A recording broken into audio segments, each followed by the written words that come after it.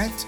I'm John Bailey, and welcome to episode 1 of Popcorn Junkie. Some quick backstory. I started doing reviews in video form back in 2012 under the moniker The Solitary Nerd. I was inspired by guys like Doug Walker and Louis Lovehog of Channel Awesome, who go by the names The Nostalgia Critic and Linkara. And for a while I was doing alright, and then I reached a point where I couldn't get videos out in time, so I switched over to text review, then I stopped doing reviews altogether, then I tried to restart doing my reviews, and adding podcasts into that of the weekly movies that come out, and even that was hard for me to get out in time. Because of my own procrastination, I would let things pile up, and so I would feel this pressure pushing down on me, and I didn't know what to do, and I would just say, screw it, I'm not doing anything, and I would just kind of get depressed.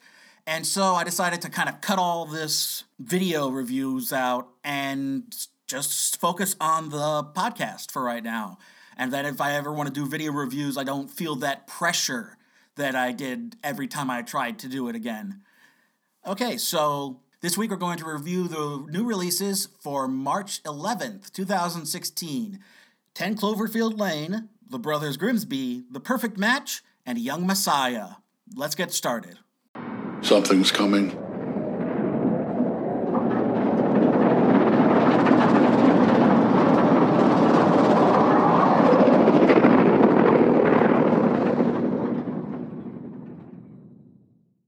I'm not sure whether to call this a sequel. It's not really a sequel. I guess you might call it a spin-off. I'm not sure. Either way, this is the sort of continuation of the Cloverfield movie, the found footage monster movie that kind of pushed for this idea of found footage outside of horror that had kind of been the norm.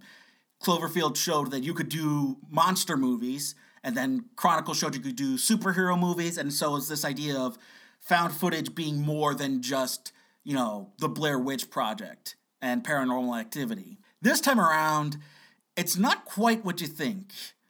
If you haven't seen it yet, this is going to be very spoiler heavy, so skip ahead to the next review. All you need to know is it's not quite what you think.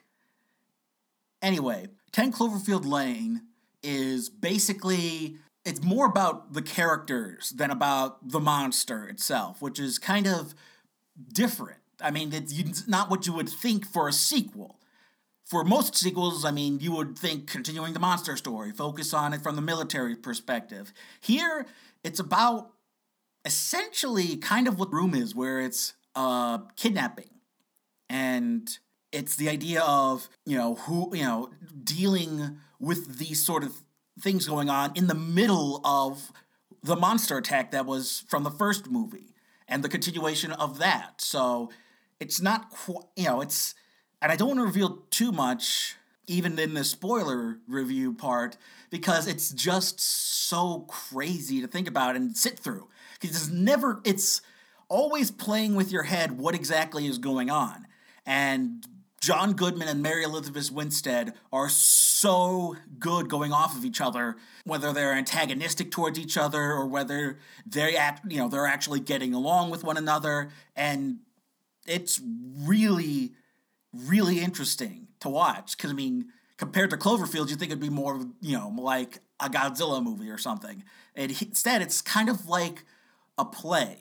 Like I could see this done as a play instead, and you could see the characters kind of going off of each other in this confined space. It's really, really interesting. And yet, at the same time, I'm not sure whether or not you should make a Cloverfield movie. Like, it's an interesting go at trying to continue this franchise, but it's not exactly what you would want to continue the story. It's like its own story, but it doesn't have anything to do with that universe, really. So why set it in that universe if you're not going to do anything more with it? But either way, I think it's it's really good acting. It's solid storytelling. Doesn't really have anything to do with Cloverfield too much, but it's still just an really interesting movie to see. If you get the chance to see it, and hopefully I haven't ruined it for you too much, because it's really good. I understand why you love guns so much. I mean, it completely detaches you from the guilt of your actions. Will you stop shooting everything? You ever get that feeling where you're just done with somebody creatively? Where it's like, okay, you've been releasing stuff and you haven't made me laugh in years.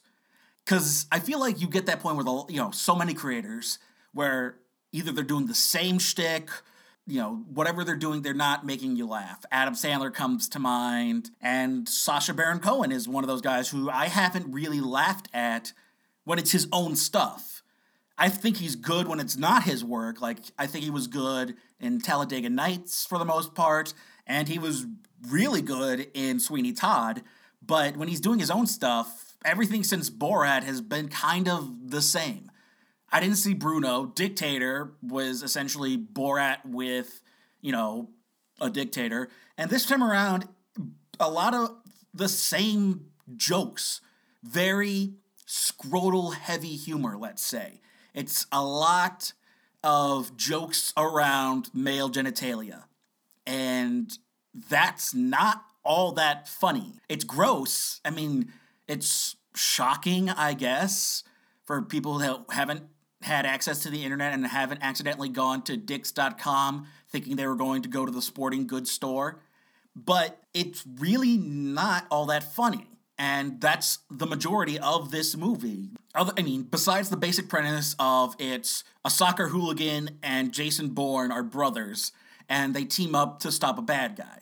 And that part is way more interesting than what Sacha Baron Cohen usually does, which is dick jokes.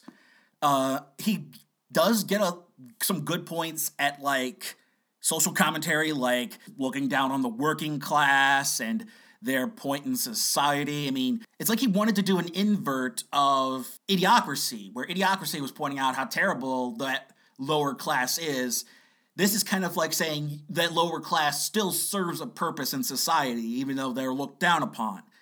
And that could have been developed more, but it's mostly dick jokes. It really is just mostly dick and ball jokes. And that's just not funny. I mean, it's really weak comedy. It's playing off people's homophobic ideas and how they don't want to see that. And it's how it's gross and ew, get it away, and plays off that sort of puritanical idea that we've had since our inception, where, naughty bits, get them away. And honestly, I don't care. I want more from that. And unless the dick joke has a point to it, just putting a dick in there isn't gonna be funny. Anyway, point is, The Brothers Grimsby is not all that great. It could have been really great, but instead it's dick and ball jokes. Thanks, Sasha. Thanks for nothing.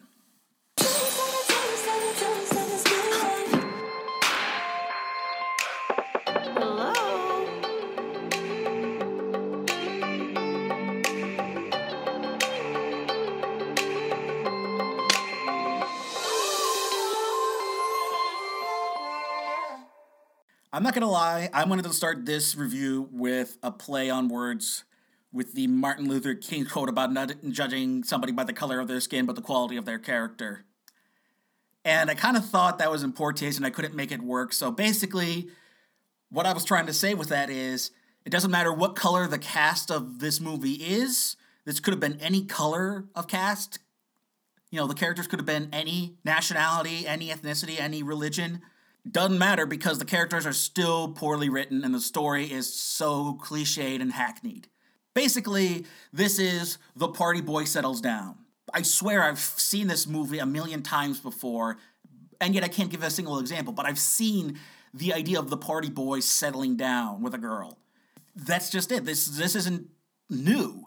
And if you're not going to do something new with it, Like, if you're not going to do something new, if you're not going to do a story that people haven't heard in a while, that's not done all the time, and you're going to tell the same story that's been done to death, do something with it. But The Perfect Match doesn't do anything. It's the main characters kind of riffing off each other at points, and it's not really all that well acted, and it's not really all that well written, and it's not really all that great. From what I could tell, it's from the director of Honey, and that's his best movie in terms of notoriety. Like, his other movies include TV movies and straight-to-DVD movies like the Drumline sequel and the last Bring It On movie with Christina Milian.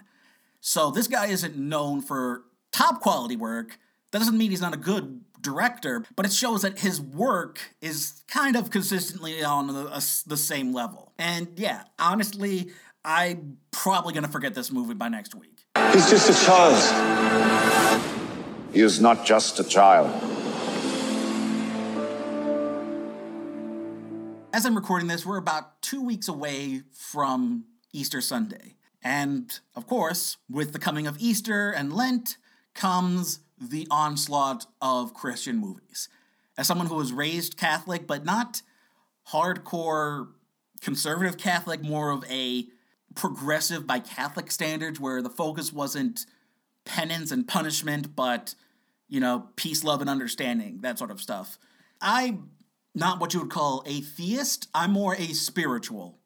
I don't say whether or not there is a God out there because, quite frankly, there isn't really a way to prove that, and there isn't really a need to prove it for me. I don't care whether or not there is a God out there. I don't care whether or not you believe there's a God out there, because that's not what's important to me.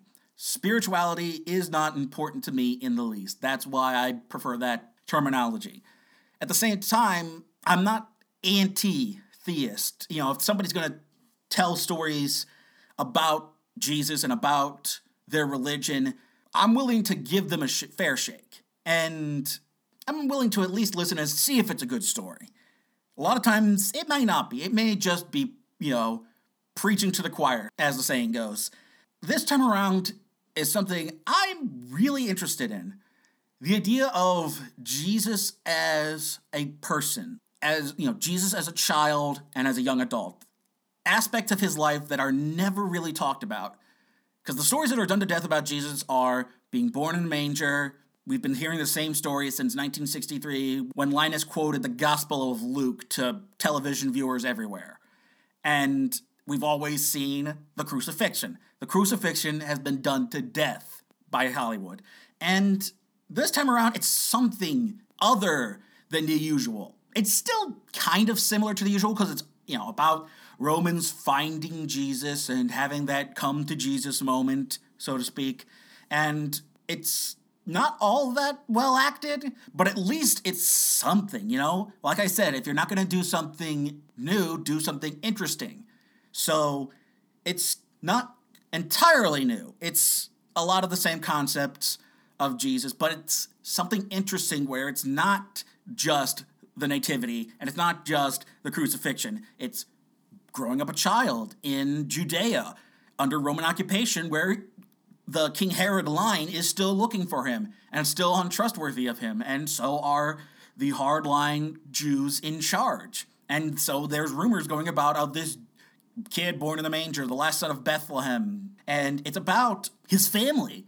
This movie has Jesus, Mary, and Joseph traveling with Mary's brother and Jesus' cousins, effectively. So it's Jesus with his family and the idea of the human Jesus coming to terms with his divinity. And that's interesting. At least it's something, I mean, it's probably not all too accurate, because you would think an all-knowing deity giving birth to himself through a human would still have access to all the all-knowingness of God. I don't know. That's theological questions that I'm not qualified to talk about. Point is, The Young Messiah is at least interesting. The movie isn't too great. It's not of high production quality.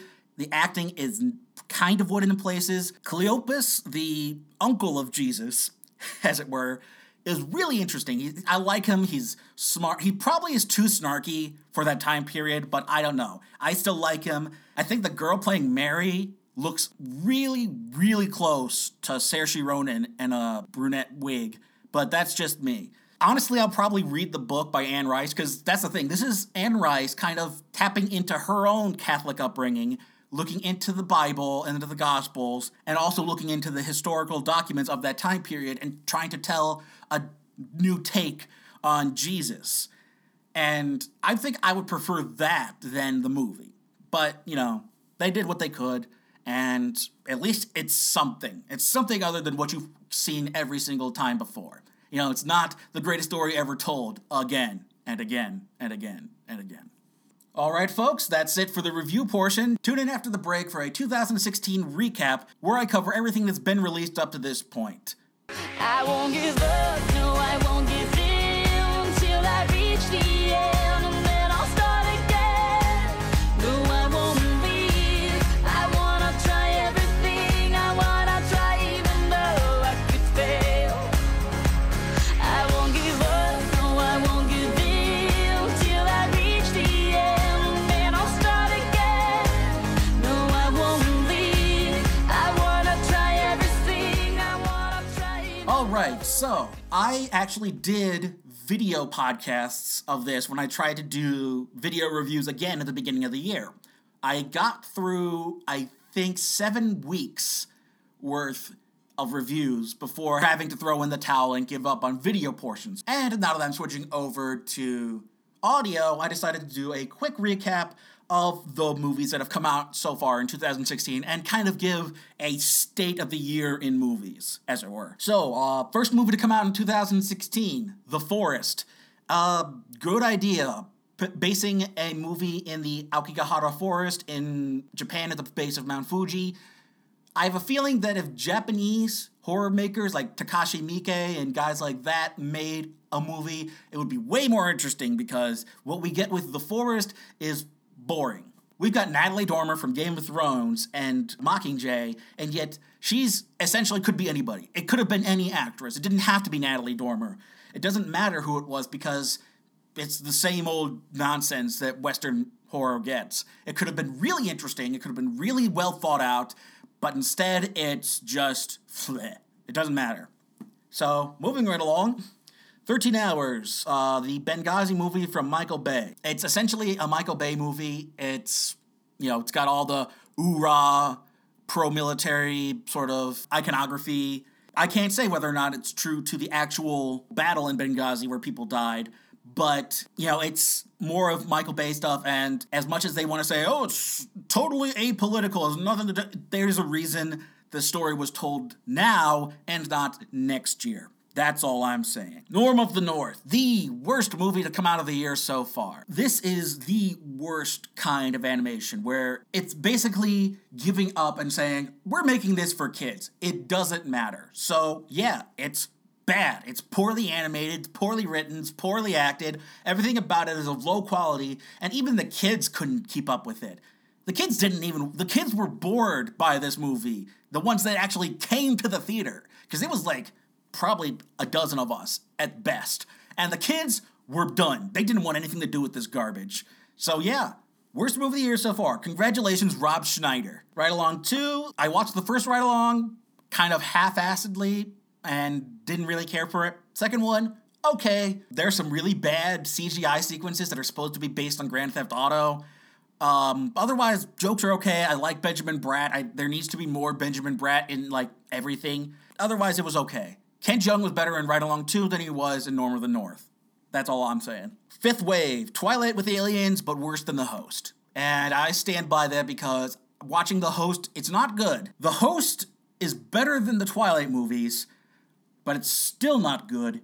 And The Fifth Wave is worse than The Host, but I still think it's better than the Twilight movies. So I can't think that's where we are right now. Chloe Grace Moretz does her best, but it's the same old young adult garbage. Like, there's nothing interesting about it, so why bother? So hopefully we don't get more of that and she can focus her acting talents on a more worthy franchise, as it were. The Boy. Another interesting concept, the idea of a doll embodiment of a ghost. You know, the ghost lives within this doll. And it could have been good. It's not really, because once again, it follows all of the jump scare, stupid horror tropes that kind of brought down The Forest as well. Like I said, it could have been interesting. It could have been good. But what I really didn't like about it was naming the kid Brahms just to tie it in with Brahms' Lullaby to try and make that scary. Because playing classic nursery rhymes in a minor key slowed down is scary somehow. And I I laugh at that trope now because it's so stupid. Like the stuff from the 20s, where it's the same stuff, but it sounds scarier because it's played on the gramophone and it's kind of scratchy and it's, I've got something in my front pocket for you. It's all up in the nose and all that. And I buy that more than I buy, slowing down nursery rhymes. Because at least I've heard the nursery rhymes. At least I haven't heard the stuff like Tiny Tim, his version of Tiptoe Through the Tulips. I haven't heard that before. So kudos to that. It's not scary, but at least it's not slowing down and making a nursery rhyme in a minor key, trying to be scary. Next up, Dirty Grandpa. It's Bad Grandpa, only not as well written or funny. That's... Isn't that crazy where we've got a knockoff of a Jackass spinoff, and the spinoff was funnier than the knockoff. I mean, that's not surprising because knockoffs are usually not as good as the original. But they decided that Bad Grandpa could be done better and somehow got Zac Efron and Robert De Niro involved in it. Robert De Niro probably got involved because he learned he was going to make out with Aubrey Plaza, for all I know. Because what? No, this is just stupid, forgettable, January garbage. And yet it's not the worst thing Zac Efron released in January, if you remember that awkward moment. Kung Fu Panda 3. Not sure why it was released in January, other than to avoid Zootopia in March and Star Wars in Christmas, but it's really good. Probably the best in the trilogy so far. And I really dug it. I have to rewatch it again with the original Kung Fu Panda to find out which I like more, because this one had really beautiful Chinese watercolor backgrounds and artistry. They did this really nice shading effect where it looked like the CG images were in 2 dimensions, and I really dug it. And the only thing I could say is the pandas were very underdeveloped. Kate Hudson was a big marketing ploy by the studios, and yet she's hardly in it. You could barely even tell that's her. Her character does nothing, ultimately. The best panda besides Poe is Bryan Cranston, because it's Bryan Cranston, and that character gets way more development. But it's still a really good movie. Actually, come to think of it, with all that going on, it might actually be not as good as one. But then there's also this really cool spiritual side of Kung Fu, all about Chi and Poe finally getting into that aspect of Kung Fu instead of just the punching and kicking. So I'm really interested to see what they do next, but I really dug this third one. 50 Shades of Black. Not good. Very not good. The Wayans family hasn't really been tied to quality, in my opinion. The best thing they've done recently is Damon Wayans Jr. was on The New Girl, and I can't stand The New Girl. I could not watch a single episode of that. It's so bleh. And so Marlon Wayans has been doing these new parodies, trying to invigorate the Wayans family name, and it's not good at all. And yet, I prefer 50 Shades of Black over 50 Shades of Grey, because at least Wayans is way more interesting to watch than Dakota Johnson. Dakota Johnson sucks any enjoyment out of a movie for me. I cannot stand her. And if she wasn't Don Johnson and Melanie Griffith's kid, nobody else would tolerate this garbage. Hopefully. I don't know. I don't like her in anything, and we'll get back to her in another moment, but yeah, 50 Shades of Black is not good. I still would watch it over 50 Shades of Grey. That's all I'm saying. Jane Got a Gun. Small, independent Western, partially written and co-starring Joel Edgerton, so good for him, getting more of his work out there. It's okay. It's a good Western.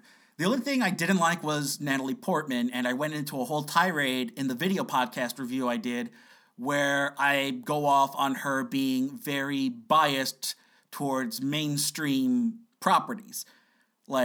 Coming off of The Professional and all these other independent properties where she started, she does Star Wars and decided, I'm not going to act. And I can't find the source for that information, but I follow a podcast called Now Playing, and that was one of the things in their Star Wars retrospective was Natalie Portman outright said she refused to act on the set of Phantom Menace. And compared to Ewan McGregor, who fully embraced his character, that is unacceptable for me, for an actor to say, no, I'm not going to act. You can't make me. I don't like this movie, so I'm not going to act. That's very unprofessional, and I can't stand that. And I compare her to Samuel L. Jackson, who no matter what he's in, gives his full Samuel L. Jackson. I've yet to see him give a flat performance. It may not be a good performance, but I've never seen him give a flat performance, and he'll do just about anything. You know, I've seen him in straight-to-DVD stuff that where he's the top name, yet he'll probably show up for 5 minutes of the movie itself. But everything I've seen him in, he's given, you get the Samuel L. Jackson experience. Whereas Natalie Portman, I don't see her as a great actor. I never saw Black Swan, so I don't know. I only know how well she did from the clips that I've seen. But at least in Jane Got a Gun, she's Natalie Portman in costume. Ewan McGregor is also in that. He is way more interesting of a character, and he gets hardly any screen time. He shows up in flashbacks and then at the climax, but we needed more of him. You know, we need to see more of him because he's like a literal handlebar, mustache twirling villain, and that would have been fun. And Joel Edgerton, really good, really interesting character. Natalie Portman she acts well, but her character isn't all that interesting. And she doesn't really bring out that aspect of her character. And so, yeah, it's a good Western, not going to be remembered as a great Western. Next up is The Finest Hours. Interesting story. Probably should have watched a documentary about it instead of a movie because anything that's not on the sea with the movie is boring. It's flat, it's uninteresting, and it's all 1950s talk. So all shucks, gee whiz, and then when you get on the harbor waters outside of Boston or wherever they are in Massachusetts, it's like intense and insane, and everything on the water is crazy, almost like horror levels of thrilling. And then when you go back to the land, it's like, oh right, this is boring. So yeah, Finest Hours, interesting story, not very well made, kind of hokey, great stuff on the water, otherwise completely forgettable. Hail Caesar, not the Coen brothers' best stuff. I will admit I came in a bit late for the showing, so I missed probably the first 10 minutes, but even then I still wasn't all that, intrigued by it. It goes into a lot of the stuff that Trumbo tackled with communism in Hollywood, but it tries to be silly, like a lot of Coen Brothers stuff, but at the same time, I've seen them do better.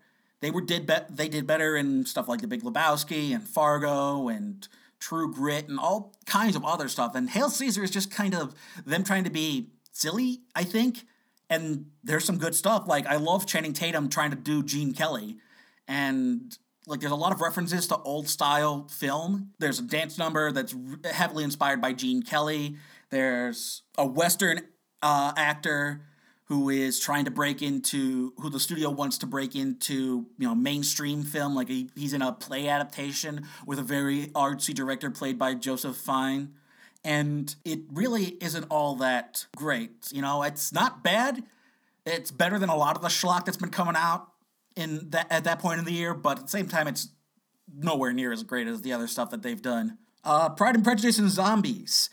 It's cheesy. It really reminds me of a lot of the Asylum and straight-to-video schlock that you see with a budget, and yet it doesn't go far enough to the exploitation route that it's enjoyable. It's a taste of exploitation with, a touch of Jane Austen, and if it went more to the exploitation route, I feel like they could have been way more fun, because I feel like that's what people expect. They want real exploitation stuff, and yet it doesn't want to go too far. And I don't know if that's the studios or I don't know if that's the filmmakers, but it really isn't that great of a movie. I feel like if The Asylum did a version of that, it would be way more of what people wanted. The Choice. Bad by Nicholas Sparks standards, because at first I thought this was a Nicholas Sparks knockoff, because I had no idea of any of the recent stuff he's done. I remember The Last Ride barely, never saw it, but I never heard of The Choice. I never heard of it reaching New York Times bestseller list.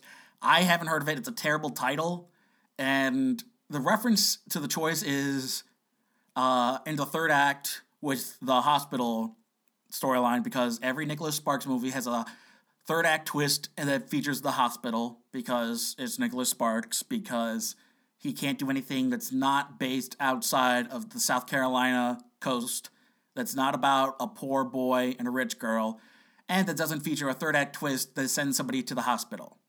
And yet, on top of all the usual tropes of Nicholas Sparks, there's like really bad production work here. Like, there's a scene where one of the characters' dog, the girl's dog, gives birth to puppies. And so when they cut to the newborn puppies, they're like a month old. They're like those, the usual puppy fare. It's like, we need puppies. Here are puppies. Instead of going like the newborn route of getting like little baby stuff and doing like the CG stuff, you making it look like actual newborn puppies. It's like, adult dogs give birth to like fully capable walking puppies. It's like the puppies are 2 to 3 months old, and that's nothing like actual newborn. It's like this person has no idea how puppy birth works, of how birth works, period. Because they're all dry, too. And, like, I have a basic understanding of how birth works. And even I know that that's not how you do it. And I am completely medically ignorant of all the mechanics of it. But even I know that it's all about, it's messy, it's dirty. And yet this is completely clean. Puppies look dry, are dry as a desert, and somehow we're supposed to buy it. And I feel like it's, people be like, people don't pay attention to that stuff. Well, the fact is you should. You should pay attention to that stuff. Like, there's a whole other scene where it takes place in one night, and yet the moon phases change. It changes from, like, full to waning crescent. And it's like, this is simple stuff. A simple continuity editor. It's like, okay, we already showed the full moon. Make sure it's full moon the rest of the shot. Simple stuff. And it's just really, really bad. Not worst of the year bad, but still not, even by Nicholas Sparks standards of quality, it's not good. Deadpool was my first #1 movie of the year, and all I have to say about it is, cue the music. X gon' give it to you. Fuck, wait for you to get it on your own. X gon' deliver to you. Knock, knock, open up the door, it's real. With the non-stop pop out and stainless steel. How to Be Single, the other Dakota Johnson property that really made me hate Dakota Johnson. Because here's the thing. How to Be Single is a chick flick, by all standards. At the same time, it could have been really interesting because it wants to tackle being single in modern society for women. And it could have been interesting, and there are parts of it that were interesting with Alison Brie and Leslie Mann. Everything with Rebel Wilson and Dakota Johnson is unwatchable for me. Dakota Johnson is completely flat and boring. Rebel Wilson is too raunchy to be enjoyable for me. I mean, it's like, you can't tackle being single in America for women and yet also have Rebel Wilson with arrows pointing down to her crotch on a t-shirt. That's really bad. That's really bad, trying to mix those together. And I also want to be honest, this is also upper middle class white people problems. Because these same problems could be interesting if you tackled them from like a class structure. Like, being rich means you have all kinds of people wanting your attention and wanting your hand, and you're like, how do you pick the right one? Because you want to spend the rest of your life with this person. You don't want to pay for divorces and alimony and things down the road. And yet you still want to be able to enjoy your life. You want to be able to enjoy your life like you're single, and yet you can also have the poor aspect where you're both working class and you have all the time you devote to work because you have to survive. And then how do you maintain a relationship in that environment? That could be interesting. If you tackled How to Be Single from, like the working class immigrant family in New York to the Manhattanites that are struggling to find actual love when they're surrounded by yes men and yes women and people who want their money. And then the upper middle class where it's, everybody else in New York, the people in the Bronx and Brooklyn and, the people who aren't, don't have the money to afford luxury and yet don't have to work hard enough just to survive. Where it's all spectrums. That would be interesting. That would be a good movie. Instead, it's just, standard chick flick fare, made worse by Dakota Johnson and Rebel Wilson. Zoolander 2. Got the band back together for a flop, because it's nowhere near as good as the original. The first one was fun because it was like at that height of model culture, where it's the height of that model culture that they were parodying, and was interesting and was funny and was clever. This is not that. This is just, usual sequel stuff where they try to up the ante by making it all bigger and have more CGI, and it misses the point completely. And it also makes a mistake of completely undoing the ending of the first movie, where it's like you have to start over. And I thought it would be more interesting if you kept the ending from the first movie, built on it, and then had it be about an aging Derek Zoolander, maybe prepping his son for model culture, and learning about this new age of Instagram models and Vine videos and all, the hipster culture, and trying to, keep his son away from that because that's awful, and, things of that nature. That would be interesting. But instead, it's, a lot of it, they throw in a spy storyline, and it's all kinds of a mess, and you'd be better off just watching the original again. Race, old tropes, new story with Jesse Owens, which I've never heard anything besides him trouncing the Nazis. I had no idea he was from Cleveland. I had no idea he went to Ohio State. All I knew was racism beats the Nazis. So it was interesting to see that, see his story being told and learn about him personally. But at the same time, it's like, this came out after 42 and after so many other biopics about black athletes dealing with racism that it's hard to care, honestly. Where it's like, yes, I've seen this. And the actors do great. Jason Sudeikis is surprisingly good in a serious role. He still gets to be snarky, which I think helps. If he was supposed to be super serious, I don't think we'd buy it. But because he gets to be a little, sarcastic with it, he's fun. But at the same time, you can only see the same story again and again so many times. And at least they were accurate to history as far as I can tell, so good for them. Risen. Speaking of accuracy, thank God this was accurate to history by having a Middle Eastern-looking Jesus that looked kind of like that scientifically accurate depiction of Jesus that they did around 2006, I want to say. Even though he's played by Maori actor Cliff Curtis, it's still, I'm glad that they wasn't like, hey, here's a white guy with a beard. This is Jesus now. No, it's a guy who looks like he was from that area. And they also understood that crucifixion was through the wrists and not the palm. Because if it was through the palm, it would rip through the skin entirely. So kudos for accuracy. Once again, how many times do we have to hear the same story? Hail Caesar was making fun of the come to Jesus moment. And this movie is the come to Jesus moment for the Roman army. And it's fine. It's okay. I praise it more for its accuracy than for its quality because there's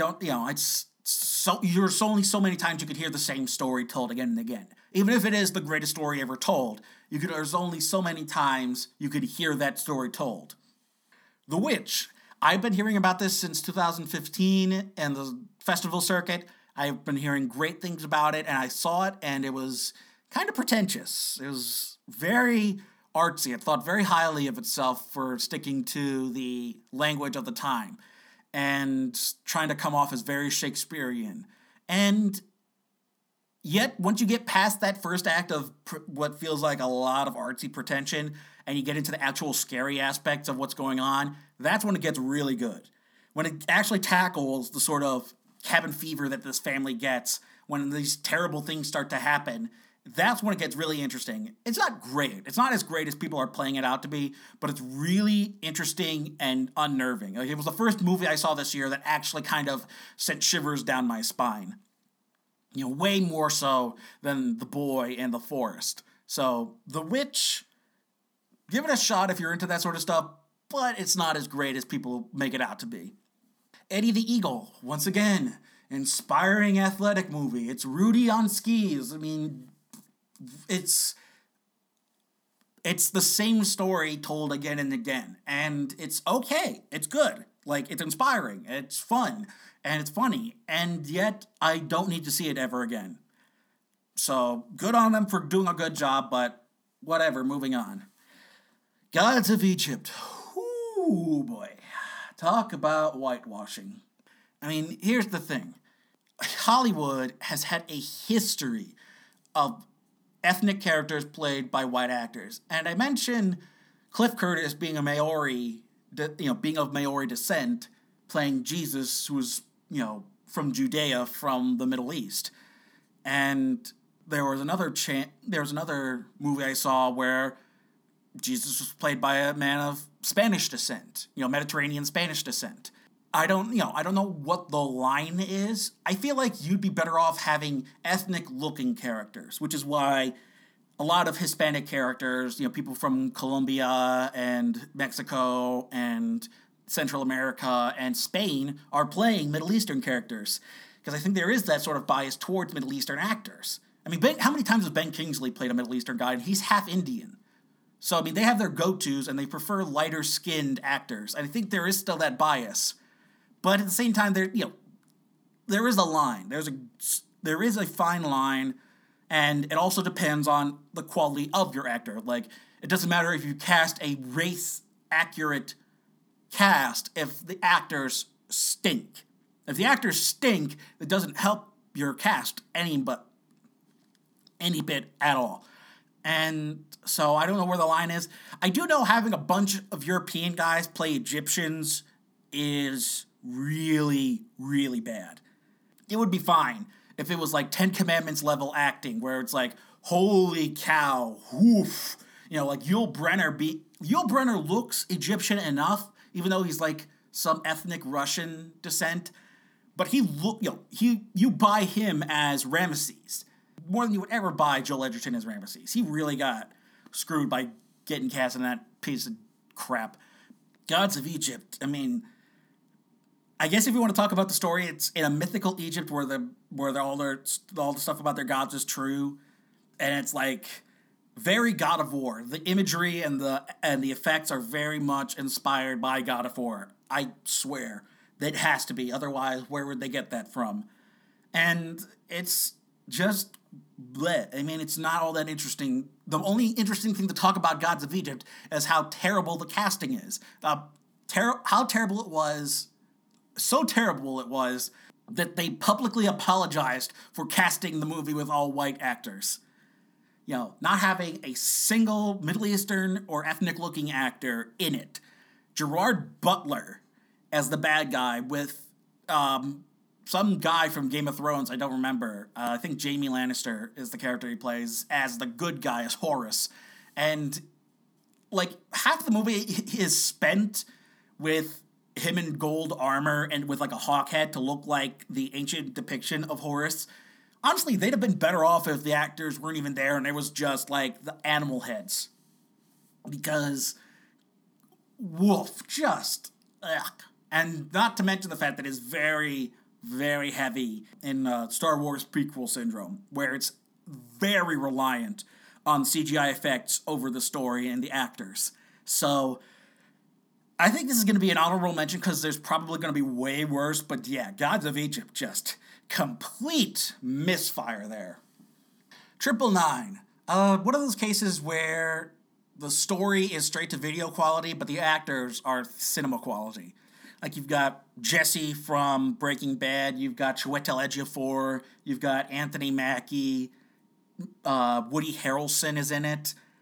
Really high-quality cast, and they all do a fantastic job. At the same time, the story's kind of like a lot of straight-to-video heists, so that's why it might look like, why is this in theaters? Who cares? But the performances really, really outmatch the writing and characterization. So I say give it a shot.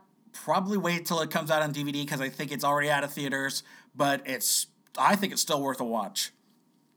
London Has Fallen. Just saw this one to catch up, and whoo, boy.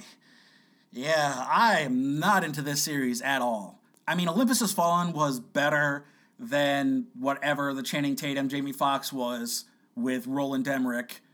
But London Has Fallen is just a cartoon, and it's a pro-America cartoon, and bleh, not interested at all because it's not all that great.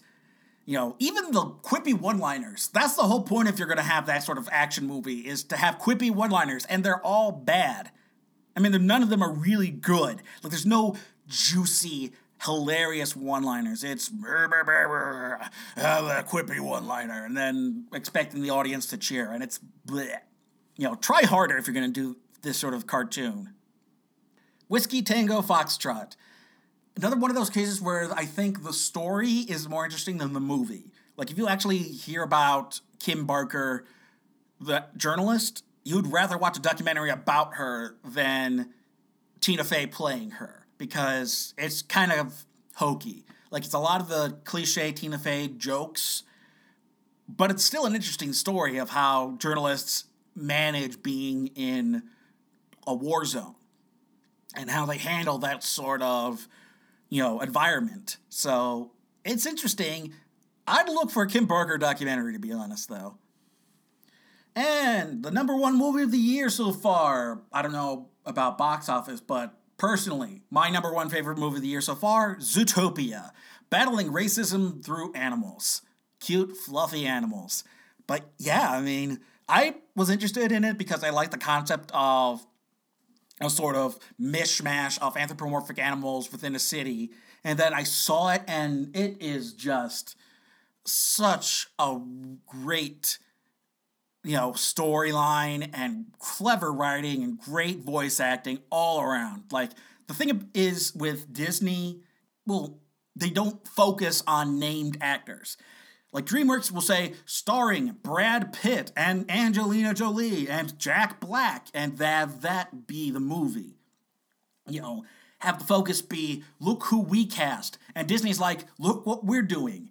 And then the cast is like, John C. Reilly, Kristen Bell, Idina Menzel, Alan Tudyk shows up in everything since Wreck-It Ralph. He's just, it's like, hey, Alan, you got a few minutes? We need somebody to voice a minor character. And he's like, I'm in. So, this one's got J.K. Simmons, Idris Elba, Jennifer Goodwin from Once Upon a Time, and then Jason Bateman. So it's not like big named actors, so they don't have to pay that much for the actors. So it's more focused on story and animation, and it's absolutely gorgeous animation, and really Disney's best work since Wreck-It Ralph. I really have to sit back and watch all the, because there's periods of Disney animation. People remember the Renaissance starting with Little Mermaid, and they remember, the golden era of the first 5 Disney movies. And then they remember, the really bad post-Walt years where you got stuff like Robin Hood and Rescuers that recycled a lot of the animation cells, and The Black Cauldron.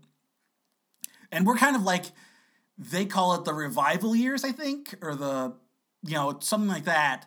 And this era of film that kind of started with The Princess and the Frog has been really interesting. And, it's been really high-quality Disney animation. And I'm torn between Wreck-It Ralph and Zootopia being my favorite of the whole lot of them. And I gotta say, great job, Disney. Keep up the good work. That'll be it for this episode. Looking into next week, we've got the latest from the producers of Heaven is Totes 5 Real, OMG, Miracles from Heaven, which is about another kid who miraculously goes to heaven and everybody buys it. More on that next week. The last in the Divergent series, Allegiant, which thankfully did not split itself into 2 parts, and we only have to sit through one of it. And finally, Midnight Special, which is kind of a superhero, but not really movie, where it's it's not about people in tights, it's more about superpowers. So we'll see how that turns out. Until next time, I'm John Bailey, and I'm a popcorn junkie.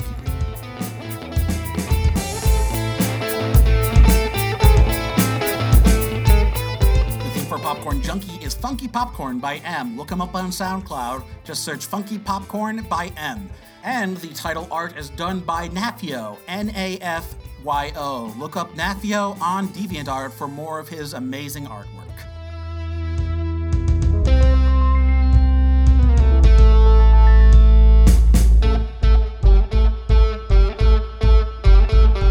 And then I would feel this just pressure pushing down on me. Sorry. Try that again. Random Queen David Bowie reference out of nowhere.